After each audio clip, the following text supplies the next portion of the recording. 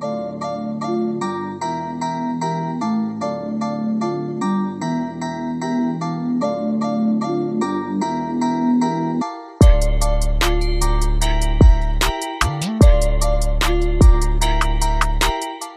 up, everybody? It's your boy, Chaz Pearson, and this is the Outlet Forum podcast with my esteemed co-host, Chris Camillo. What's up, Chris? Feeling you, Laker Nation. Feeling you. And we've got another great show for you guys this week. Are the Lakers fool's gold after that loss to Memphis? Is Russell Westbrook to blame for the Lakers' struggles?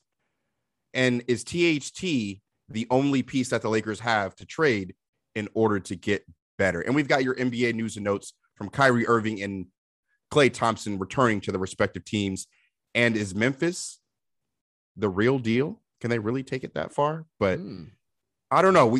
Chris, let's just start off the show by saying it was so good to actually finally meet you in person. Definitely. This was a big moment in the Outlet Forum podcast history because me and Chris had go back to doing our Showtime Forum podcast. And that started actually at the start of COVID in 2020, almost 2 years ago now. And me and Chris have been rocking out and doing these podcasts and have become pretty good friends over the last few years. And we have finally met in person. We met at the Rams-Niners game this past Sunday, and it was a treat. We were in for a good game, but it was so good to meet my boy and his girlfriend, and he met mine, and it was just good, man. Do you have a good time? Oh, it was great. That was my first time at SoFi. I had covered an event at the YouTube Theater, which is basically right across the plaza from SoFi. So actually go in there. It was an amazing experience. It's an absolutely gorgeous stadium, and that atmosphere, dude. Oh my goodness. Rams and Niners fans. I mean, I felt like it was 60-40 Niners fans, but it was an electric atmosphere. So much riding on that game for most of the game. So, but I'll be honest with you, Chaz. One of the big moments of that game was actually meeting you and your girlfriend, because like you said, we've done podcasts together the last 2 years. We've covered all the great times, the low times between the Lakers winning a championship, between the COVID pandemic and whatnot. So to actually meet you for the first time in 2 years in person was a great experience. And of course, you know, we had to be chilling at the bar and having a drink together, man. That was awesome. You know, that was great. It was good to, you know, toast up one time with you and watch a great game. So yeah, there's something after that great game that we watched with the Niners and the Rams. There was another great game, or not so great game, I should say, that happened in LA, and the Memphis Grizzlies came into the Crypt, known as the Crypto.com Arena now, formerly known as Staples Center, and absolutely blew the doors off the Los Angeles Lakers. The Los Angeles Lakers were down at one point by, I believe, 27 points. Yeah, I think it was in 28. The third quarter. I think it was 28. Who's counting? Who's counting? Right.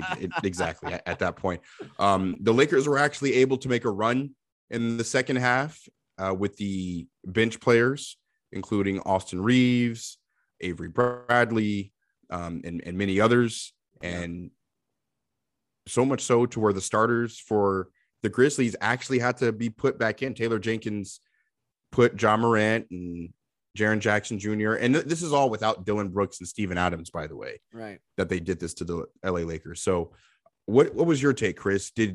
Is it fool's gold? Are the Lakers just going back to what they were known as before this 4-game winning streak and winning 6 out of the last 8? Or can they recover from this? It's been the same thing all season, man. One step forward, 2 steps back. Every time we think they're going to put together a great stretch, they don't. I mean, they come out just absolutely just flat. Now, yeah, they had looked pretty good over these last 4 games. They pounded Portland. They took care of business against Minnesota, finally exercised some demons there, because remember, Minnesota had beaten them handily in their first 2 meetings. One of them, and this one was without Karl Anthony Towns. Then they come back. They beat the Sacramento Kings.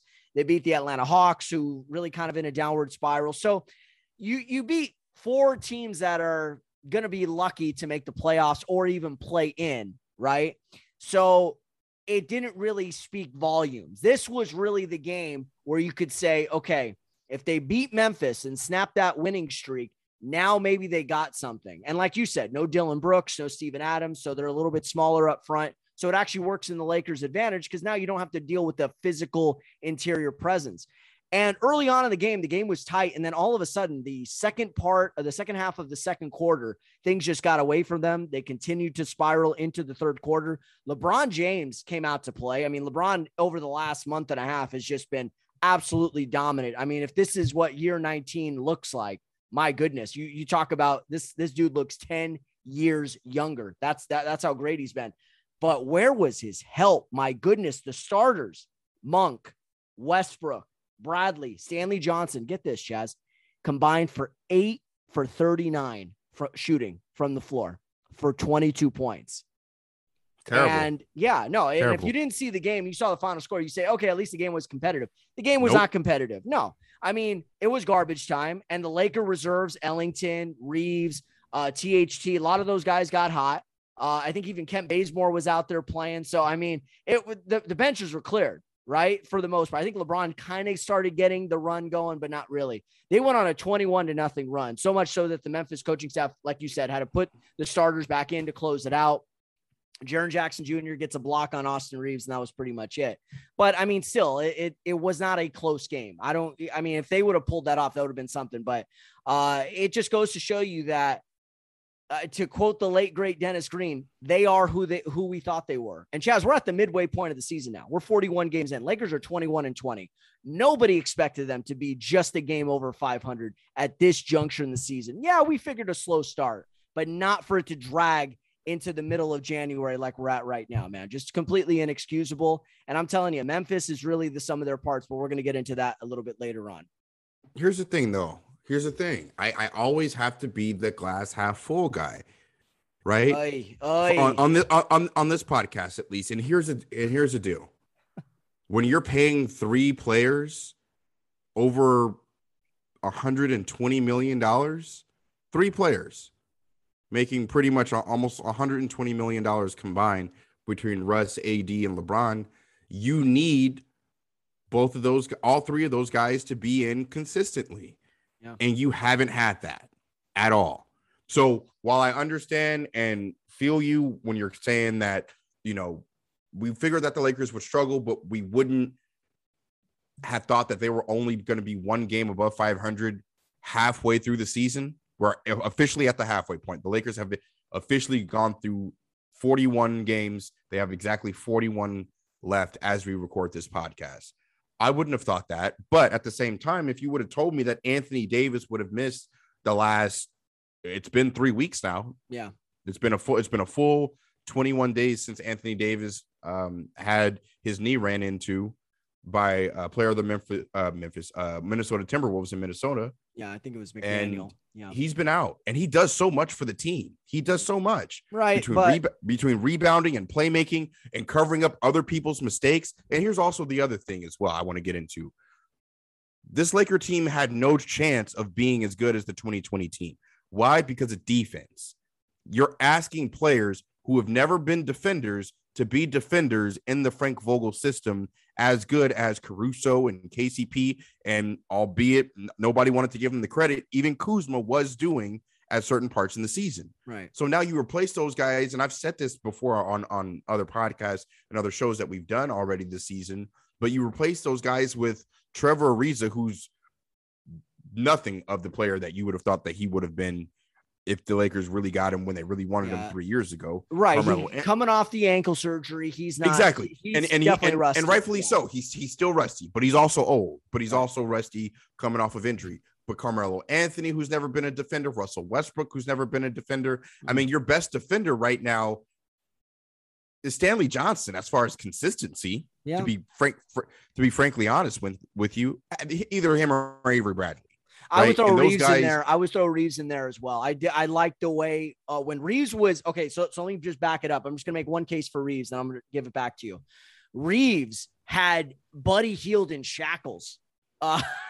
Buddy Hield, who's been a perennial Laker killer, could not get free from Austin Reeves. And then great defense. Exactly. So as soon as Reeves went out of the game and they went back to Monk and Bradley and some of these other guys, healed. It was like a kid in a candy store. It got wide open and was able to knock down threes. So Austin Reaves, I also want to throw into that list because he has been a phenomenal defender, and he had a good offensive game on Sunday night against the Grizzlies as well. He did. And I was at the game on Friday when the Atlanta Hawks were in town. And not only did the Lakers play great defense, but you also had people contributing like they were not doing Sunday against the Memphis Grizzlies. So let's just take those two games, right? The game on Friday against the Atlanta Hawks and the game this past Sunday against the Memphis Grizzlies. You had Malik Monk put up a career high 29 points. You had LeBron throw in 30 plus points. You had Carmelo Anthony throwing 17. Russell Westbrook had 21. Avery Bradley had almost 20. So LeBron had help on the offensive end while the Lakers played pretty good defense. Right. Against the Memphis Grizzlies, they played almost no defense. Yeah. They gave up 80 points within 2 quarters in the second and third quarter. Memphis got whatever they wanted. They looked like the faster, younger, fresher team. Shout out to Taylor Jenkins. Yeah.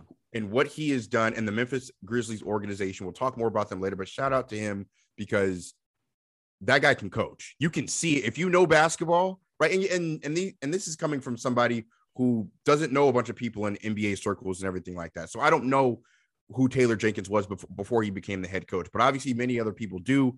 And just props to him for what he's been able to do along with that organization. But the Memphis Grizzlies were able to get whatever it is they wanted. And that's because what's going to happen when you don't have your big eraser in Anthony Davis behind manning the paint, especially when you're not playing Dwight and DeAndre Jordan, the only 2 other big men that you have. Now, I get it was a night that you could have went small because there was no Steven Adams and there was no Dylan Brooks, but LeBron literally had no help. Yeah, and you could see the frustration. He got into it with Desmond Bane, thought those guys, him as well as the rest of the Grizzlies were talking too much, but it's like, hey man, you're getting rolled on. So these guys are young, they're vibrant, they're confident. I want to say, like I said, we're going to get into the Grizzlies a little bit. But I feel the king though. Yeah. At the end of the day, I'm still LeBron. Right. I was still getting Detroit out of the playoffs in 2005 before you even decided to even know what an AAU was. So that's the attitude that he has. And I completely understand that. And I get it too. I mean, let's be honest. When these cats were doing long division in the 3rd grade, LeBron James was going into the Palace of Auburn Hills and dropping 35, 36 points to eliminate, the Ben Wallace and Chauncey Billups led Pistons. We all know that. However, you also can't blame a young team for feeling themselves because they are taking it to a team that everybody from the start of the season thought was going to run away with the Western Conference without even, breaking a sweat and just, oh, this is the Western Conference. Let me brush my shoulders clean.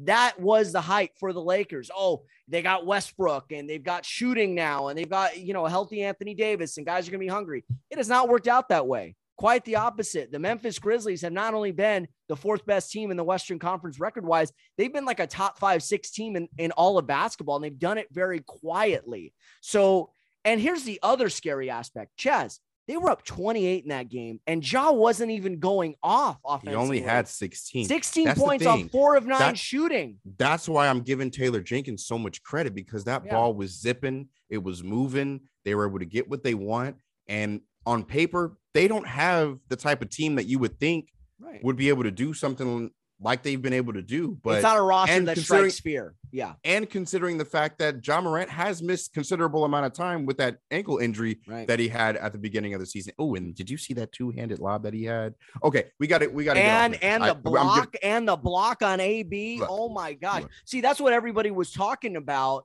this week about Ja Morant. And it's like, you look at the stat line, it's like, what else did this guy do? But it's those kind of plays that just makes him such an exciting player to watch. So let me bring it back. Let me just bring it back and answer the question. Is it fool's gold? The answer to me, no, it is not fool's gold.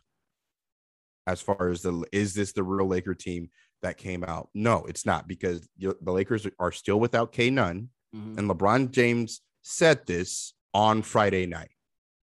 I think it's just giving us some stability, knowing we know guys in the lineups, the rotation, the rotation is going to be crisp. Everybody kind of know when they're going in, when they're getting subbed out. who's on the floor and how you're playing with that particular group. So, like you said, I said it whenever that was, but because of the COVID at the time and hampering our lineups and hampering our players at the time, it was just hard to get that chemistry and that camaraderie on the floor. But as of late, as we continue to get guys back from injury and from protocol, we continue to work our habits and play some good ball. So there you have it. LeBron James himself telling you that when we were asking the question, can the team be judged? Is this who they are? You can't judge the team until you have all their players and you're coming in and out of protocols. You're dealing with injuries. LeBron missed a considerable amount of time to start the season. There was one point where he had missed half the games. The Lakers had only played 12 games and LeBron James had missed 6 of them. So there's been a lot of inconsistency. You're starting to see guys in the lineup, the same guys in the lineup, right? Albeit without Kendrick Nunn and Anthony Davis, as LeBron just said. You're going to get some consistency. And that's what my main point is. You're going to have games like this within the regular season. And if you're facing what the Lakers have been faced with to begin the season in the first half, hey, I'll take a game above 500. Okay, well, here's the issue. And I agree with what LeBron says. Like, even after a win, keeping that perspective, we still don't know where we are yet. We still don't know what we are or where we can go, because why? We still don't have Anthony Davis, a major piece of this puzzle, and another piece that we thought was going to be a big piece of this puzzle in Kendrick Nunn, which he could still come back. I mean, the guy's been dealing with the most nagging bone bruise of all time. I mean, at this point, he should have probably just had arthroscopic knee surgery. He probably would have been back sooner. Who knows? But apparently he is close to coming back. Frank Vogel is going to play him a lot of minutes. We'll see what kind of impact both of these guys are going to make, because here's the thing. Before Anthony Davis went down, let's not act like he was a world beater. Let's not act like he was having this amazing season. Granted, I agree with you. He does cover a lot of mistakes, but he was not having a great season on either end of the floor. So he still has a lot to prove once he gets back healthy. Now, here's the problem with trying to say, well, the Lakers still have time. Time is starting to run out a little bit because your margin for error is thinner. What are you trying to do? Most definitely. You're trying to avoid that play-in tournament for the second consecutive year. It is a competitive conference because now you've got the Grizzlies in the mix. We all know what Golden State's doing and what they're going to continue to do. You've got Phoenix that's played well. You've got Utah. That's, even though they lost the other night to Detroit, I mean, they're still having a really good year. Dallas is in the mix. Denver's playing well, and Denver's eventually going to get Jamal Murray back. So at some point, you're going to run out of spots out of those 6. So you have got to put together a stretch. And I even tweeted this out, Chaz. You can't just win 4 in a row. You've got to put together stretches like 15 out of 20, 17 out of 23. You've got to have those types of stretches, and time will tell if the Lakers will have those stretches. You can't go into this, we won 4 straight, now we've lost 3 in a row. I'm not saying that's going to happen, but when you also have a performance like you had, coming off of a 4-game winning streak, it reminds people why they've been down on you. It's like, this team lacks consistency. They can't rebound. They can't defend at a high level. And if you give them an opponent that's actually knows what they're doing, knows who they are, knows how to spread everybody out, guess what? They're going to pound on you. Home, away, it's not going to matter. So that's the issue. It's that the problems that they had in October and November are still the problems that they have here in January. They are, but I'm just of the belief that once they get everybody back together, they'll be much better. But I have to ask this question as well. Is Russell Westbrook the player to blame the most on this team? In a sense, honest question for an honest answer. Yes, he is. I mean, here's the problem: the expectations, right? You bring in a former MVP, you bring in an all-star, you bring in a gold medalist, you bring in one of the most accomplished point guards in the NBA over the last 13, 14 years, right? You're expecting this guy to take pressure off of your stars. One is getting older and one is injury prone. So if LeBron has to miss time, AD has to miss time, we could still be competitive and play at a certainly a higher level than we were last year. Remember, Lakers lost LeBron and AD. What happened? That season collapsed, and they were basically scratching and clawing just to stay in that play-in type situation. So from that aspect, yeah, Russ has failed. I'm glad the turnovers are starting to improve, but it just seems like he's not defending at a high level. He can't shoot. We all know that. He's not finishing in the paint, and he's not even really breaking out the defense and setting guys up with wide open looks. So it's like, what are you bringing at this point? Because even the stats that you are putting up, even the triple doubles that you have, they're not leading to wins. So what exactly are you doing at this point? And more than that, I think he's starting to doubt himself as a point guard. Listen what he said after the loss to Memphis to the media on Sunday night. Russ, from a point guard's perspective, what'd you make of? That's funny. Go ahead, Dave. Okay. I wanted to know what you made of Ja Morant's impact, considering you play the same position, and just what you could say about how he, particularly the chase down he had on Avery. You talking about just a play or what? Just a play. It's a block. It's a block. And just overall, what he brings to that group. Big for them. Bring their downhill speed. Puts pressure on the defense. Does a good job of doing that consistently, which makes him, hard to guard. And you know what? Before we get back into it, I feel for Dave McMenamin. This is like the second time in a few weeks that McMenamin has been on the wrong side of a viral Russ moment. And I'm getting the feeling, Chaz, you said Brad Turner was in Russ's sights before as far as who to troll. I think McMenamin has now taken that from Turner. McMenamin just doesn't. I mean, I'm not saying he doesn't know how to do his job right, but sometimes McMenamin is. And shout out to McTend if you're listening, bro. I'm a huge fan and would love to have you on the show at any time. But he is a little bit longer-winded with his questions. Right. Like he gives, and that's fine. It's actually what LeBron appreciates. Why McMenamin's been able to pretty much follow LeBron for the last he followed him from Miami to Cleveland to LA. Like he's been covering LeBron like for ESPN. I think it's been the last 8 years. I think he started covering him the second stint with Cleveland, and then he followed him back to LA. So I mean, McMenamin's been in the mix for a minute. Yeah. But his questions are a little bit longer winded, and with coming off of a loss, and not just a loss, but a really bad game that Russ played. So look, I'm not absolving Russ at all. You should always treat people with respect and how you would like to be treated. That is the basic necessity of life and how we get through this thing that we call life. But at the end of the day, sometimes I do understand when you're coming off of a loss, you put up 6 points, right? You shot 2 for 12. You missed the only 3 that you had. You had 7 rebounds, 6 assists, but you were minus 22. The only person that was in a minus as much as you was LeBron, but he had 35 points, 9 rebounds, 7 assists, 14 of 19 from the field. You can't say nothing about LeBron. So this was just a bad night for Russ. I don't think Russ is the sole player to blame, because on the same night that Russ had only 6 points, Malik Monk, who just came off his career high on Friday, put up only 7. Avery Bradley, who had 21, had only 7. Carmelo Anthony, who had 17, had only 7. I mean, you're only having guys put up. Trevor Ariza only had 3. Wayne Ellington only. I mean, he did have 16. Wayne Ellington had a good night, but a lot of that was in garbage time, right? When the Lakers were down 20 plus points, right? They went on that run. So I say I would blame all of the what Shaq would call the others, right? I would blame all of the others entirely more than I would blame Russ. But I get that Russ is the one that's making $43 million a year, and he was the star that LeBron wanted.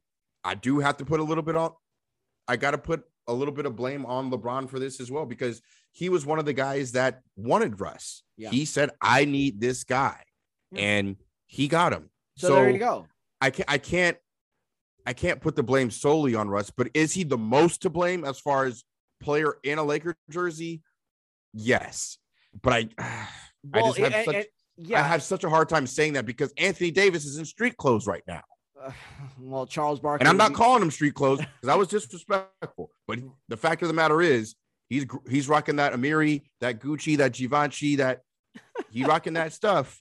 He's rocking that. But it's not a Laker. But it's not a Laker uniform. It's not a Laker uniform. You beat me to it. See, we're on the same. We are on the same wavelength tonight. Great minds really do think alike. I really think that drink that we had at the Rams game has helped our chemistry right closer. Now. No, but I agree with a lot of what you said. So, and it's not even just, you kind of alluded to it. It's not just the on-court production, but it's like, so yeah. So LeBron James have to take some responsibility. This was the guy that he really wanted, because he thought this was somebody that was going to help alleviate some of that pressure. So what's the downside of that? Never mind the fact that Russ is short with the media. Never mind the fact that he's temperamental. Never mind the fact that he's played with other stars in recent years and hasn't really had a whole lot of success, especially in the playoffs, whether it be Paul George, James Harden, or recently Bradley Beal. But it's the ABC effect of that contract. You said it. You're making $43 million. So guess what? We went from a top-heavy squad to an even more top-heavy squad. So now like 85 to 90% of our cap is locked into 3 players. So we can't add youthful, athletic 3-and-D type guys to fill out the rest of our roster because, we're locked into these guys.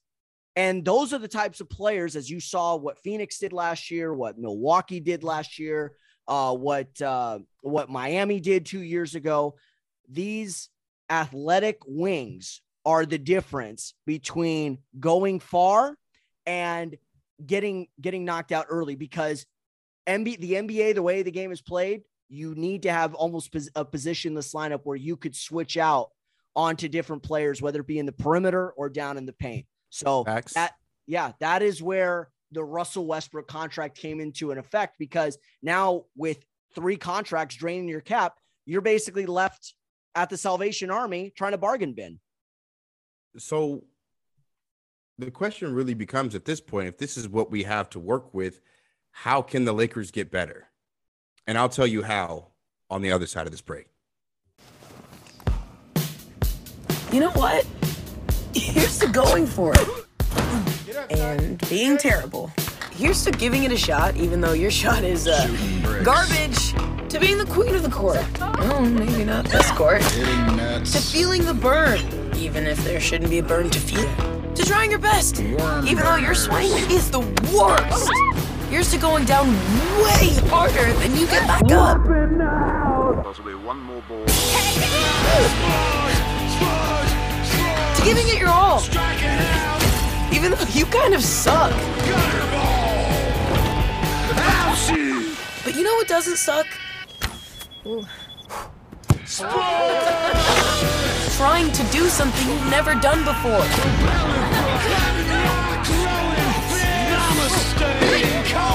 That doesn't suck at all. Not even a little. Welcome back to the Outlet Forum podcast. In case you haven't already done so, be sure to follow us on all social media platforms. We're on Twitter at the Outlet Forum, as well as Instagram. And be sure to download and follow all of our podcasts on all major streaming platforms. We're on Spotify. We're on Google Play. We're on iHeartRadio. And we are also on Apple Podcasts. Leave us that 5-star rating. Drop a comment. Let's get that dialogue started. Going back to the Lake Show, the question is, with all of the issues with this squad, can they get better externally? We talked about what they need to do internally. What can they do externally? We've heard the murmurs. We've heard the reports. We're getting closer to February. That's usually the time when the NBA trade deadline starts to hit, a lot of moves. And Jeremy Grant, who I'm a huge fan of from the Detroit Pistons. I know he's been out with the thumb injury that he's still recovering from. Hopefully the Pistons get him back soon. His name has been linked to the Lakers, among others. I know Miles Turner's another one from the Indiana Pacers. And really the only trade chip, or one of the only trade chips, I should say, that the Lakers have to move would be Talen Horton-Tucker. 3 years, $38 million. Kind of been an up and down season for THT. But at this point, if you had to ship off THT to get Grant and Detroit says, nah, you got to give us some more, what else do the Lakers have that actually has value in order to make a substantial move? The name might ring a bell for somebody that might be listening to this, but the name goes by the name Nathan Oswald Jr. the third. Nathan, nothing, meaning no assets whatsoever. The Lakers don't have anything else to give. Nothing. You can't trade minimum deals for minimum deals. You can't trade. You're not going to trade LeBron and AD. You could, but you won't. No one's going to take on that Russell Westbrook deal. No. Unless you're the New York Knicks, but probably not even still. So all you got is THT. But what I got something for you guys. I left you guys hanging at the end of the break, right? And I told you that the Lakers might have some kind of reinforcements coming. And those reinforcements are going to come in the form of Kendrick Nunn. That is going to be the player at the deadline that the Lakers are going to get back. I'm not banking on Jeremy Grant. I'm not banking on Miles Turner. I'm not banking on anybody else coming to the Lakers that is not already in the Lakers practice facility doing work.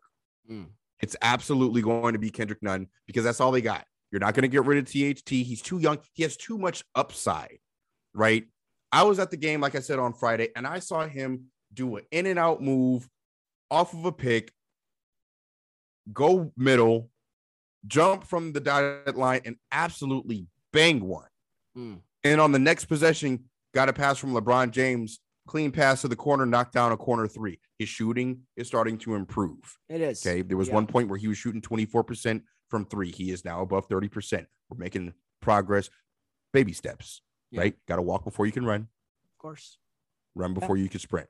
But THT is not going to be traded. There's not going to be any other team that is going to do a deal with the Lakers. The Lakers might pick up somebody on the buyout market, which is why the Lakers are looking to keep some kind of flexibility. That's why that roster spot is still open, and Stanley Johnson got signed to another 10-day deal.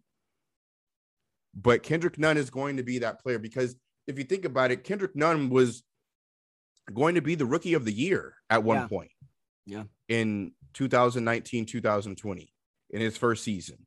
He put up 15 points.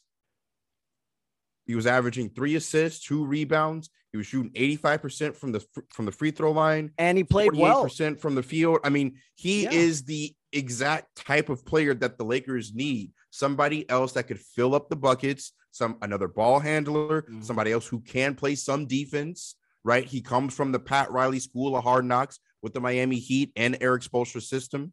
So I believe that player is not going to be any of these Miles Turners, Jeremy Grants, and none of those type of players. It's going to be Kendrick Nunn, I believe, because the Lakers are going to get him back right before the All-Star break, maybe even a little bit before the All-Star break, maybe even by the end of January of this month in January. So that would be my answer to the question, do the Lakers have anything else other than THC? The answer to me is simply no. Well, here's the thing. I do think you bring up a lot of great points about Kendrick Nunn, and not to mention Laker fans should be somewhat familiar because Kendrick Nunn filled in admirably after the injury to Goran Dragic in the 2020 finals in the bubble. So this dude can play, and he gave the Lakers the business throughout that series. The issue I have with what you're saying is the fact that do the Lakers need to have that sense of urgency, which also could include bringing in a third team? Because here's my thing. The wing position has been a problem defensively, lack of size, lack of athleticism. Jeremy Grant crosses off a lot of those boxes for them. And he's under contract for 1 more year. So if you were theoretically to make a deal for him, he's 27, 28 years old. He's a guy who could score. He's a guy who could shoot from downtown. He's a guy who could guard 4 to 5 positions on the court, making him an ideal person to play between LeBron and Anthony Davis in this new small ball type lineup. And he's played alongside stars before, Chaz. Like, this would not be a new avenue for him. He played alongside Jamal Murray and Jokic in Denver. He played alongside Paul George and Russell Westbrook in Oklahoma City. So this would not be a new strategy, but you're right. Do the logistics of it of such a deal, considering Grant's value. Don't forget, he was runner-up for most improved player last year. He's averaging around 20 points a game. He is the prototypical wing player, 3-and-D, the one I was talking about earlier before the break. So yeah, his value is up, and the other teams that are linked to Grant could put together more attractive packages than the Lakers can. All I'm saying is the Lakers need to do something externally. I think if you just bank on AD and Kendrick Nunn, it may solve some of their problems, but it won't solve the issues on the wing, which it hasn't even just been defense. They've been getting out rebounded. Like that game where Minnesota had like 1 million offensive rebounds. It's not like Minnesota had 2 7-footers out there. It was their wings outworking the Laker wings and beating them to those loose balls. That's where I think the Lakers issues are at. It's definitely on the perimeter. DeAndre Jordan and Kent Bazemore will either be cut. They'll either just be straight waived or they'll be traded. Yeah. And those roster spots will be opened up for players that are going to be available on the buyout market. The buyout market isn't as lavish as it was these last few years. That's good. There's not very many players out there. There's going to be a lot of players that want to stay with their prospective teams. There's a lot of teams that are actually still jumbled up and are buyers rather than sellers. There are a lot of terrible teams, but there are a lot of teams that are jumbled up in the standings, right? Because you have the play-in tournament. So because you have the play-in tournament now, you have less teams that are going to be willing to give up their good players or talk about buyouts or even waive players for that matter. So I just don't think that the Lakers are going to be able to get too much better. You're going to just have to get better with what you have. But I will say that those 2 roster spots in DeAndre Jordan and Kent Bazemore will be opened up at some point. And if Stanley Johnson continues to play like he's been playing, he'll get one of those spots. And, whoever else might become available might be able to get one of those spots as well. But with everything that's going on with the Lakers, there's so much going on around the league, and we would be remiss if we didn't get to any of it. We have to start with the return of Klay Thompson. It was Klay Day this past Sunday. I thought it was very, very cool that the Warriors players all arrived to the arena and warmed up in different versions of a Klay Thompson 11 jersey. I thought that was classy. Cool. Like that, there was nothing really better than that. And Klay said that, he felt like he had just won the championship or like just got drafted. Like the feeling that he got when he was sitting on the bench as he was getting introduced for the first time. They left him last. He was the last to get introduced. He actually started the game. He didn't come, off the bench. He got a dunk. He dunked on somebody in his first game, hit a bunch of floaters and threes, had over 20 points. I mean, it was a comeback for the ages, for considering the amount of time that he missed, the type of catastrophic injuries that he had, and how much he meant to the Warriors organization as well as the NBA in general. Klay Thompson, one of my favorite players, class personified. I mean, he is NBA royalty because look who his dad was. Michael Thompson, former NBA great, Laker champion, current color commentator on the radio broadcast. Michael Thompson is beloved, and Klay is too. I mean, him as well as his brothers, good guys, all professional athletes in one aspect or another. So it was 2 devastating injuries that probably could have ended his career, Chaz. I mean, when you really think about it, he could have just said, man, I'm going into a medical retirement. I'm done. But he fought back. He did the rehab. He did the work 2 different times within 2 years that had to have been demoralizing, frustrating, anger. He must have felt every sort of emotion you could imagine over the last 2 years. But you know what? It all led to that point. The roar of the crowd, the support of his teammates, his coaching staff.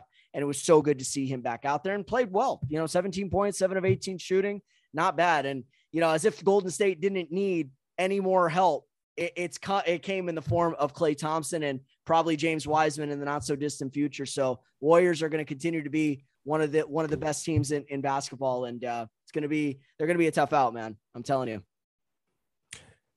Yeah, the Warriors are going to be scary because all I could think when I was watching that was, damn, they got that much better and they still got Wiseman to go. Yeah. And they're the number 1 team in the NBA right now. I mean, look, I know there was a point where the Suns, I believe, technically got into the number 1 seed, but I don't care what anyone says. It's definitely the Golden State Warriors. We also got to talk about Kyrie Irving. Kyrie Irving, as you guys know, if you guys listened to the last pod, I was not very fond of Kyrie Irving coming back to the Nets on a part-time basis. I thought it spoke to the level of inconsistent integrity that Sean Marks and Joe Tsai and Steve Nash had displayed with the Nets. But I would be wrong in saying that the game didn't miss one of its best talents and that it wasn't fun to watch Kyrie beat up on the Indiana Pacers and have such a key performance in finishing that game off. The game that he played against the Spurs as well, to see how happy KD was in the post game. It's just good for the game, right? Yeah. To have a player of that talent magnitude be on the court, be somewhere where they should be, right? A player of that caliber shouldn't be at home. I do get that it's a bigger issue because it's a public health safety issue. A lot of people say that it's my privacy, my HIPAA rights, HIPAA laws, and people don't even know what that means. When you're putting the other general public at risk by not protecting yourself, it's a public health emergency or issue. But overall, I love to see Kyrie out there doing his thing. I did say on the last pod, I hope they lose every game that he plays in. I was probably taking a little bit too far, but it's good to see him out there, and props to him for handling it well. I think he's handled the comeback well. He hasn't said anything smart or slick or anything like that, or any "I told you so's" or anything like that. It's just been ball since he's been back this past week, and it's good to see. I think with both of these guys, what we've seen is their true love for the game. I mean, when this is what you've done your whole life, and obviously in Klay's case, it's different. These were basketball related injuries. In Kyrie's case, it was, do I get vaccinated? Do I not get vaccinated? I'll say this, like I said, I don't agree. Chaz, you don't agree. But at the same point in time, this is what your decision is. I mean, these are grown men. They've got to incur the risk. The league has to assess how much risk they're willing to take on as teammates, all of those things. I mean, people are getting vaccinated and boosted, and guess what? Still testing positive, still getting sick, still coming down with this Omicron different variants. So, exactly. So, I mean, this is just what the situation is. So if his team is supportive of it, his coaches are supportive of it, the organizations are supportive of it, the league is cool with it, because remember, in every state and every city, there's different sort of protocols and mandates. Then you know what it is. It's not ideal. Basketball players are just like with any team sport. You want to have that repetition. You want to be there in every game. But if I'm getting this dude 50% of the time, I guess that's better than none of the time, because Brooklyn's kind of been up and down. They needed something to give them a jolt. And I think, like I said, and I pointed that out last week, Kyrie could provide that for them, that spark, that energy, that sense of something is new and fresh. And, if that can get everybody else going and get them back toward the top of the East, then so be it. Not ideal, but it's what it is. What else can you say at this point? We can't beat a dead horse, man. Can't beat a dead horse. And we got the Memphis Grizzlies doing their thing. The Memphis Grizzlies have won 9 in a row. They just beat up on the Anthony Davis-less Lakers. That did also have LeBron James and Russell Westbrook out there. But is Memphis the real deal? Can they really take it all the way? Or, do you not really believe in what they can do this season? They've been impressive. And you pointed this out earlier, and I couldn't agree with you more. The fact that they were able to win at a high level without Ja Morant told you everything you needed to know. This is a team, the sum of their parts.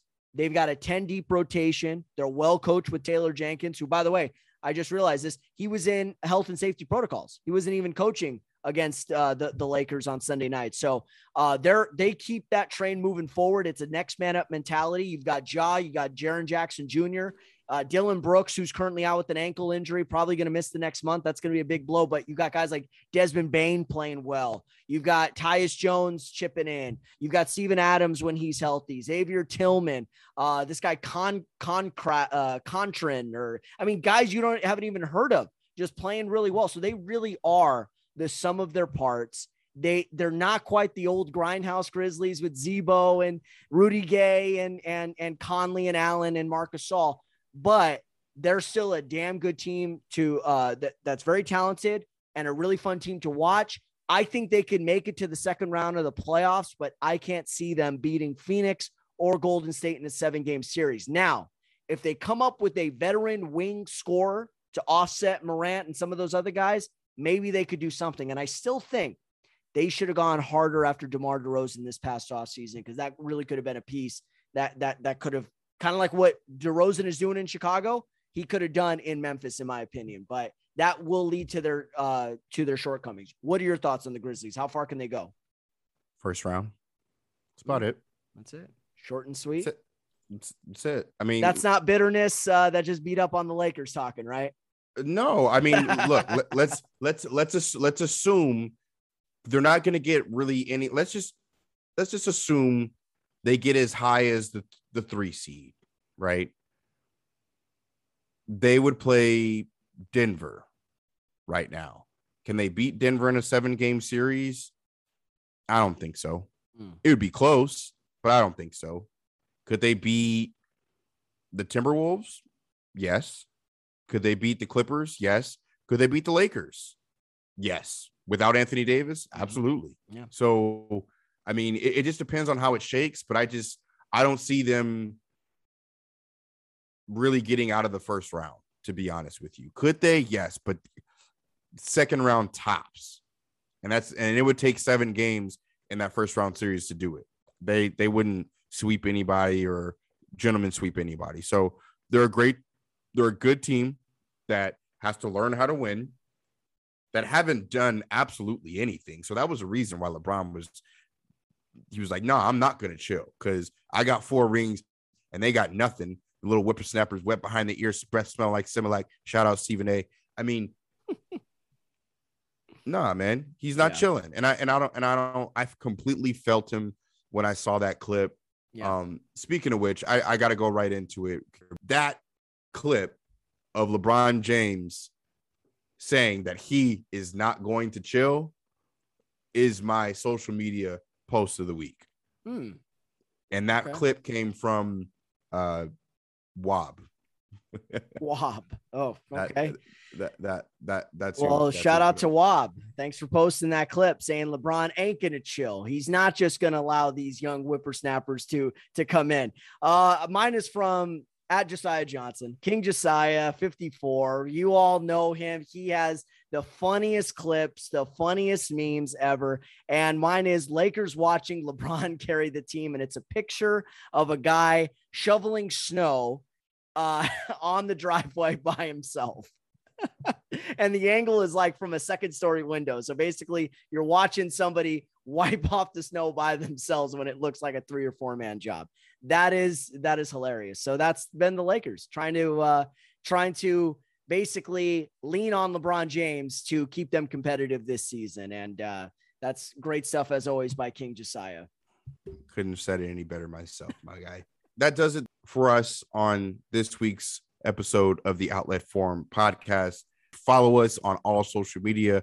Like Chris has said earlier, we are on Instagram at the Outlet Forum and on Twitter at Outlet Forum. Follow me personally on Twitter at Chaz Pearson, on Instagram at Chaz P. Chris, where can they follow you?